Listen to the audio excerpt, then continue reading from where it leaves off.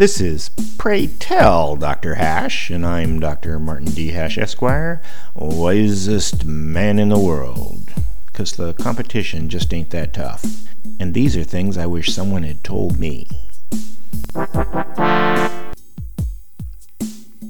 Today's topic: intellectual dark web. YouTube has made some unlikely people famous. Jordan Peterson, for example, a soft-spoken clinical psychologist who went against the full force of leftist elitism all by himself, earning him first chair in the intellectual dark web, a term used by an informal group of pundits who oppose the ideology of the left, postmodernism, post-structuralism, and political correctness.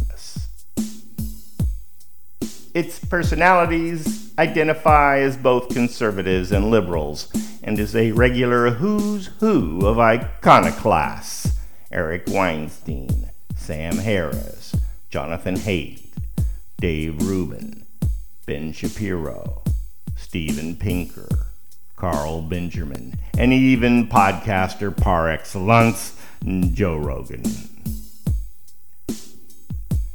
These people can definitely debate, or at least foster a reasonable debate, but they are not more notably intelligent nor entertaining than others who think the same way.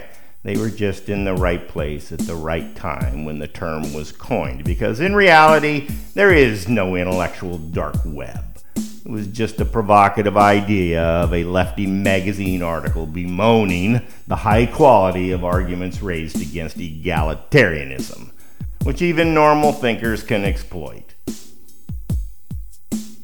Whether the web actually exists or not, I'd still like to be part of it.